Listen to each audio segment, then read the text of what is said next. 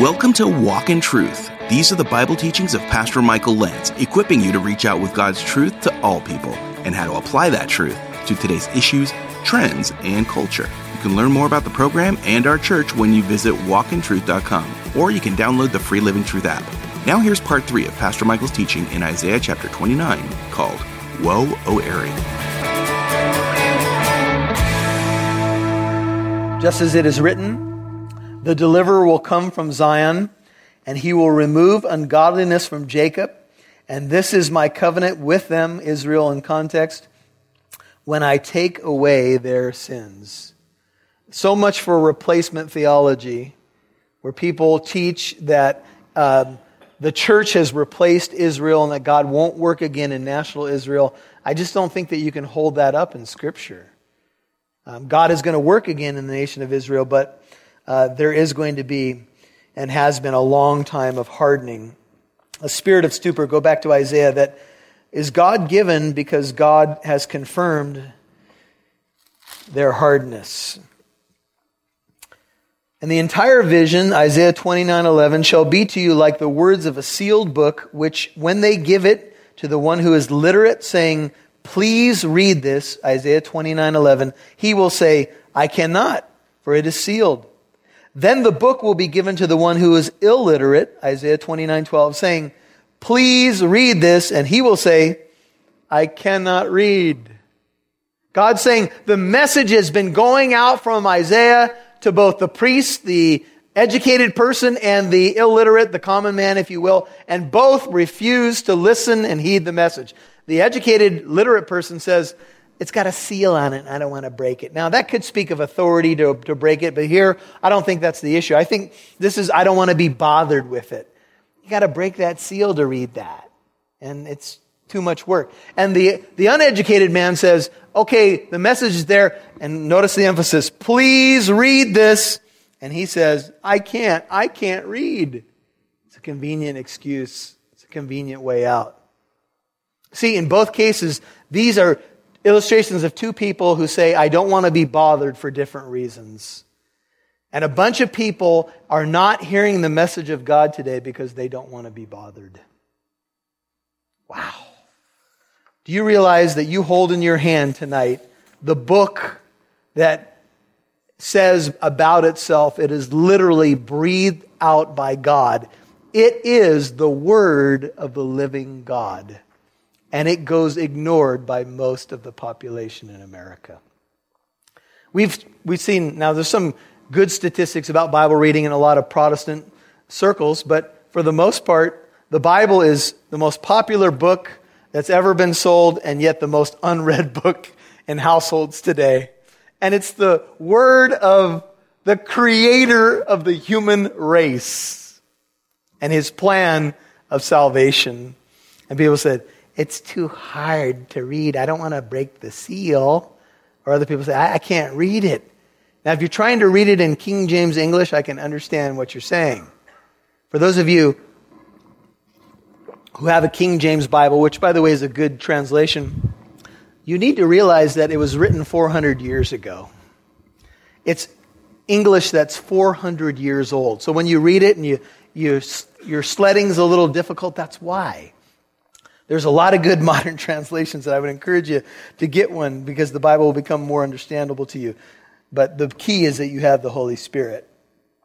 Then the Lord said, verse 13, because this people draw near with their words and honor me with their lip service, but they remove their hearts far from me, and their reverence for me consists of tradition learned by rote. If you have the NIV, it says, their worship of me is made up only of rules taught by men. The Lord says, verse 13, they draw near with their words, they give me lip service, but they remove, here's the key of the whole thing, their hearts, they remove their hearts far from me. They talk a good game. I love the Lord. Oh, sure, I'm a Christian. But God says when they worship me, when they do their feasts, when they gather together, it's all talk and no heart. We all know how this applies. We can hear someone say to us all day long, I love you, I love you, I love you. But if their actions contradict those words, what do we really believe? That's why so much discussion goes on in the world about hypocrites, because they hear Christians say one thing with their lips, but then they say another thing often with our actions. We're not going to be perfect. Hopefully we can be consistent. But the point is this: God says, you do that with me. You keep a good religious calendar, you do all this, but you honor me with your lips, but your heart has been removed far from me. And whenever someone says that their heart has been removed far, their heart's not in it, it's not coming from the heart, we all know that those are bad things, because in Hebrew thought, your heart is not your pumping organ, it's the center of who you are. It's the innermost part of your being. That's where God wants you to love Him, by the way, with all your heart, soul, mind, and strength. All those things are almost synonymous terms. They all speak of the center of who you are. God wants all of you. And if He doesn't have it, then He's not satisfied. But in this case, not only does He not have their hearts have been totally removed. And write in your notes Matthew 15, verses 1 through 10, especially verses 7 through 9, where Jesus quotes this verse in the context of the Pharisees elevating the tradition of men above the Word of God. And they say that they're honoring God with their money, and so they don't honor their father and mother with, they say, Mom and Dad, I'd really like to take care of you. Here's the context of Matthew 15. But I've promised the money to God. Mom and Dad are getting older. You're supposed to honor your father and your mother in that culture and in all cultures. But they say, no, Mom, no, Dad, that money's Corban. It's been promised to God, and therefore I can't help you. So they use kind of a loophole. They say, I've promised that money to God, and they invalidate the Word of God for the sake of their tradition. And Jesus says, they honor me with their lips, but their hearts are far from me. And He's quoting Isaiah. Therefore, behold, I will once again deal marvelously, 14, with His people wondrously marvelous. And the wisdom of their wise men shall perish, and the discernment of their discerning men shall be concealed. Those who think that they're so wise are going to perish. Go to 1 Corinthians chapter 1.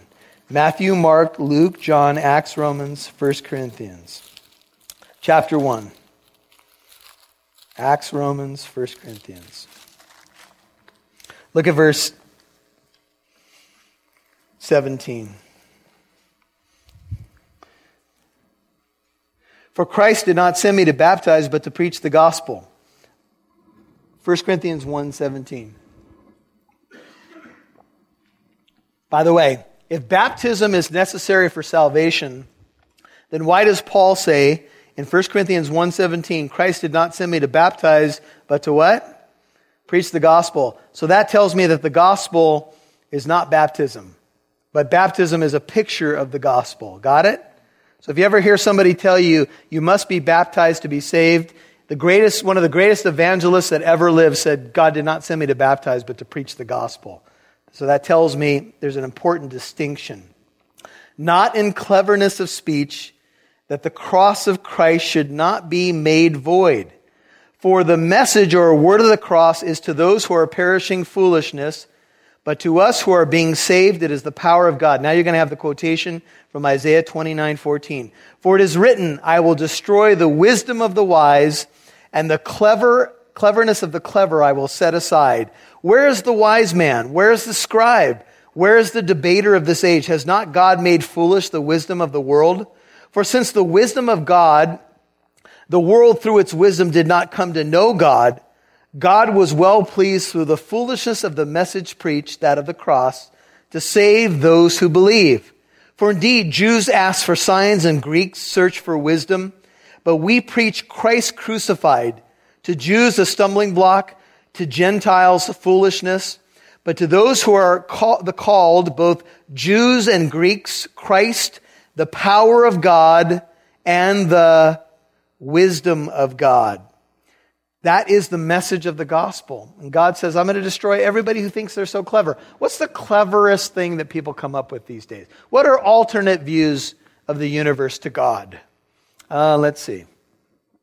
Well, you got a couple options. The universe has been proven by science is not eternal. We know that. From second law of thermodynamics, it had a beginning.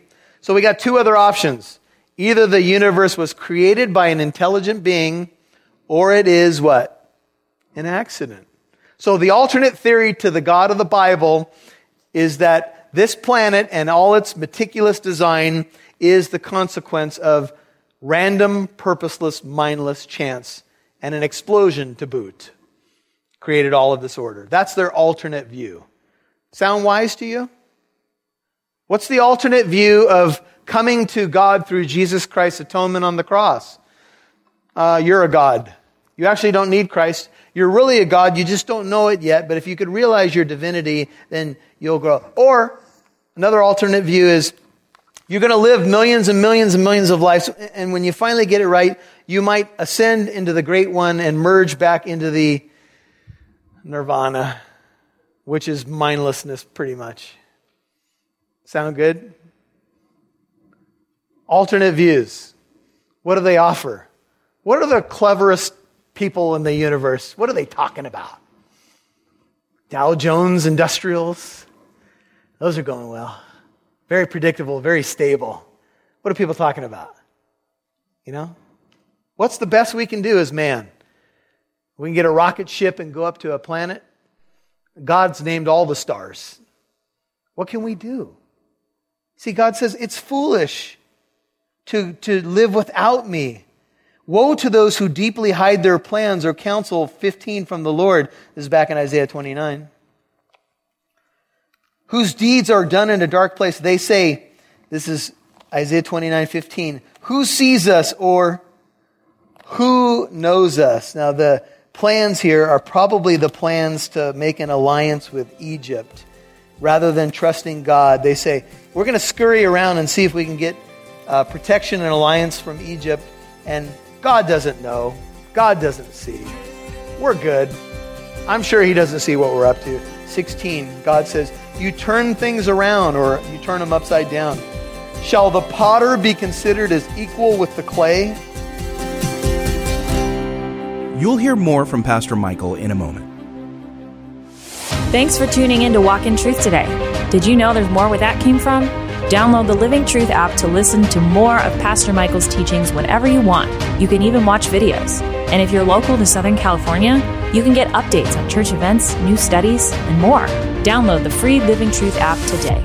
You're invited to our next apologetics event called Dare to Defend. This is something that you're going to want to go to because it's going to bolster your faith and encourage you and give you reasons and answers for the hope that you have. Join some of today's top apologists who will provide real answers to skeptics' toughest questions and equip you with the tools necessary to confront the moral confusion of today's culture. J.P. Moreland talking about miracles. Why do I have to have an answer to this question? I at least know there's a God. Sean McDowell dealing with deconstruction. When I was on the road, I met a man. He goes, I'm his last friend who didn't bail on him. I thought, man, what is the matter with us? John and Claudia Kalmakoff. If they don't have that foundation and they don't know about God's promises and what we know is true, not by what we're feeling, but by facts, historical, archaeological facts, what we know to be true, then their feelings take over. Lenny Esposito, who will deal with the power of the archaeological record. You know, you're doing a construction project. Rome, they were trying to build a subway.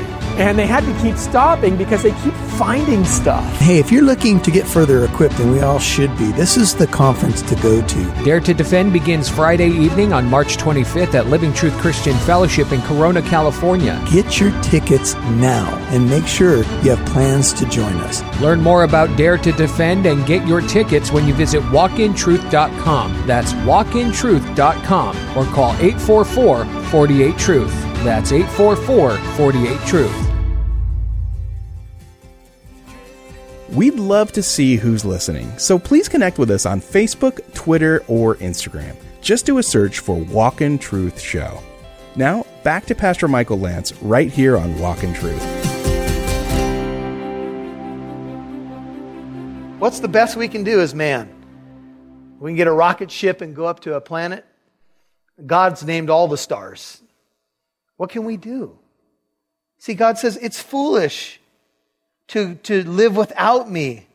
Woe to those who deeply hide their plans or counsel 15 from the Lord. This is back in Isaiah 29.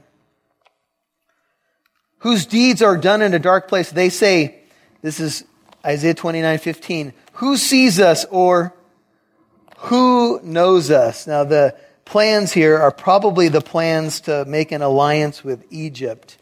Rather than trusting God, they say, we're going to scurry around and see if we can get protection and alliance from Egypt. And God doesn't know. God doesn't see. We're good. I'm sure he doesn't see what we're up to. 16, God says, you turn things around or you turn them upside down. Shall the potter be considered as equal with the clay? That what is made should say to its maker, verse 16, he did not make me. Or what is formed say to him who formed it, he has no understanding.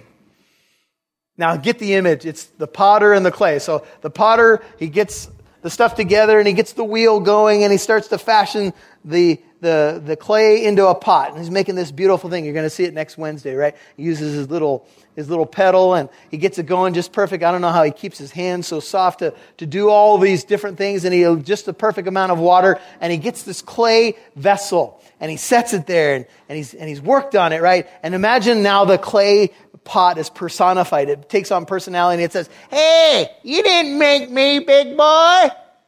I exploded. Sound ridiculous to you? If you made a piece of pottery and it got an attitude with you, what would you do? Hold on. I'm going to go get a tool out of the shed. Or what if the piece of pottery turned around right after you had finished it and you shaped all its parts and everything and it says, you don't understand. What would you think? Who does this piece of clay think they are? Talking to me like that. You didn't make me, I know it. I read a book over here and it says pots are made this way. Not with a potter. We don't need no potter around here. We just form parts of the pot, just mold together. That's what I was taught in pottery school. Would you be sitting there looking at the pot going, what? See, that's what's happening. And they say, oh, he doesn't really, God's not that great. Isn't there a book by an atheist just came out? God's Not Great. Isn't that the title? He's not great. Maybe he knows some stuff. You know, always notice with atheists, there's always a hidden thing like they know God's there, but they kind of say things, you know. They're always attacking this God that's not there. It's kind of interesting. They reject his sovereignty and his wisdom. Write down in your notes Romans 9:19 through 21, where Paul uses this idea of the potter and the clay to say God is sovereign and he's wise and you just need to trust him. By the way, what is he making you into? I prayed this at the beginning. What is God's goal for the pottery? He is conforming you into the image, if you're a Christian, of who? Jesus Christ. You don't have to guess at what God's trying to do. Because people have often said, can I trust God with my life? If I'm on that potter's wheel and he's squirting the water and he's shaping me with those hands, how can I really know that I'm going to end up being something useful and beautiful? How do I know I won't be an ashtray or a garbage can? Because the one who is shaping you has stated that his goal is to conform you into the image of his Son. Can you think of anything better than that? And then take a look at the hands that are shaping you, and you're going to see nail prints in them. And you're going to say to yourself, and John Corson, I'll give him credit for this, made this point. He said, if you can look at these hands and see that the ones shaping you have nail prints in both of them, then you'll realize if he loves you that much to die for you, then you can trust him when you're on his wheel. Amen? It's ridiculous. The illustration is supposed to make you say, that's crazy. It is not yet just a little while before Lebanon. If you want to see things turn around, here's God says, I'll turn things around. In a little while, it's coming. I'm going to do it. Before Lebanon will be turned in a little while into a fertile field. What's Lebanon? Well, it's known. It's a symbol of the earth's nobility and might, known for its forests, and it will be turned into a fertile field. And the fertile field will be considered as a forest. This is divine turnarounds. God will turn things around. The mighty will be weak. The weak will be mighty. God will cause that. And on that day, when the book is unsealed to the deaf ears and the blind and the stupors that have come over them. They shall hear words of a book, and out of their gloom," here you see Israel awakening now to the truth. "Out of their gloom and darkness, the eyes of the blind shall see." This is spiritual blindness leaving Israel, and also Jesus used this as a sign of him being the Messiah. "The afflicted or humble also shall increase their gladness in the Lord." We're going to end on some hope here. "And the needy or poor of mankind shall rejoice in the Holy One of Israel." It's like the cycle that they've gone through has all been for eye-opening reasons. For the ruthless will come to an end. God will deal with evil in the end. When he remakes everything his way in his time, he'll make a new Jerusalem, a new holy city. Nothing wicked will ever come into it. The ruthless will come to an end. The scorner will be finished. Indeed, all who are intent on doing evil will be cut off. Praise God. The city will be one of peace. "Who cause a person to be indicted by a word," here speaks of people's manipulating the law and so forth, "and ensnare him who adjudicates at the gate, and defraud the one in the right with meaningless arguments." I mean, how many times have we heard in a court of law where someone has done nothing wrong or they can barely defend themselves and these sharks go after them and they manipulate the system? That's all going to stop, God says. It's going to be over. "Therefore, thus says the Lord," 22, "who redeemed Abraham concerning the house of Jacob. Jacob," or Israel, shall not now be ashamed, nor shall his face now turn pale," now looking to the future. "But when he sees his children, the work of my hands in his midst, they will sanctify my name. Indeed, they will sanctify the Holy One of Jacob, and will stand in awe of the God of Israel. And those who err in mind will know the truth, and those who criticize will accept instruction." Let's pray. You've been listening to Woe, O Ariel, Part 3 on Walk in Truth. That's Pastor Michael's teaching in Isaiah 29. And if you missed any part of today's program, you can listen to Walk in Truth on our Free Living Truth app or wherever you get your podcasts. And make sure you visit walkintruth.com to learn about our apologetics event called Dare to Defend. You can learn about the various guest speakers who will be attending and about how they can address various topics the culture is facing. We'd love to see you there. Visit walkintruth.com to learn about Dare to Defend. Now, here's Pastor Michael with a final word. Well, there's a happy ending to Isaiah chapter 29, kind of an eye-opening experience for the people of God, almost like the prodigal coming to his senses and understanding who the Lord is, knowing him and his ways. And that's what we want to do, is we want to know the Lord, we want to know his ways, and of course we want to teach them to others. We want to disciple, teach them to our children and grandchildren, and also, of course, teach them to the people of God and the church of God. Now, speaking of teaching, we are hosting an incredible event. This is something that you don't want to miss. It's called Dare to Defend, and you can go to daretodefend.com to learn more. Let me tell you about the topics that are going to be covered on this weekend. Just doing a quick summary. The problem of evil is going to be dealt with on Friday night. The idea of deconstructing one's faith and the danger of deconstructing. That's what a lot of people are doing who grew up in the church. Big music names that are walking away from their faith. Evangelicals, as we mentioned on a previous broadcast. We're going to talk about the value of the Christian faith, talk about how archaeology proves the Bible, talk about miracles and the evidence for miracles from the God of the Bible, and so much more. Breakout sessions, which will deal with a topic like critical race theory.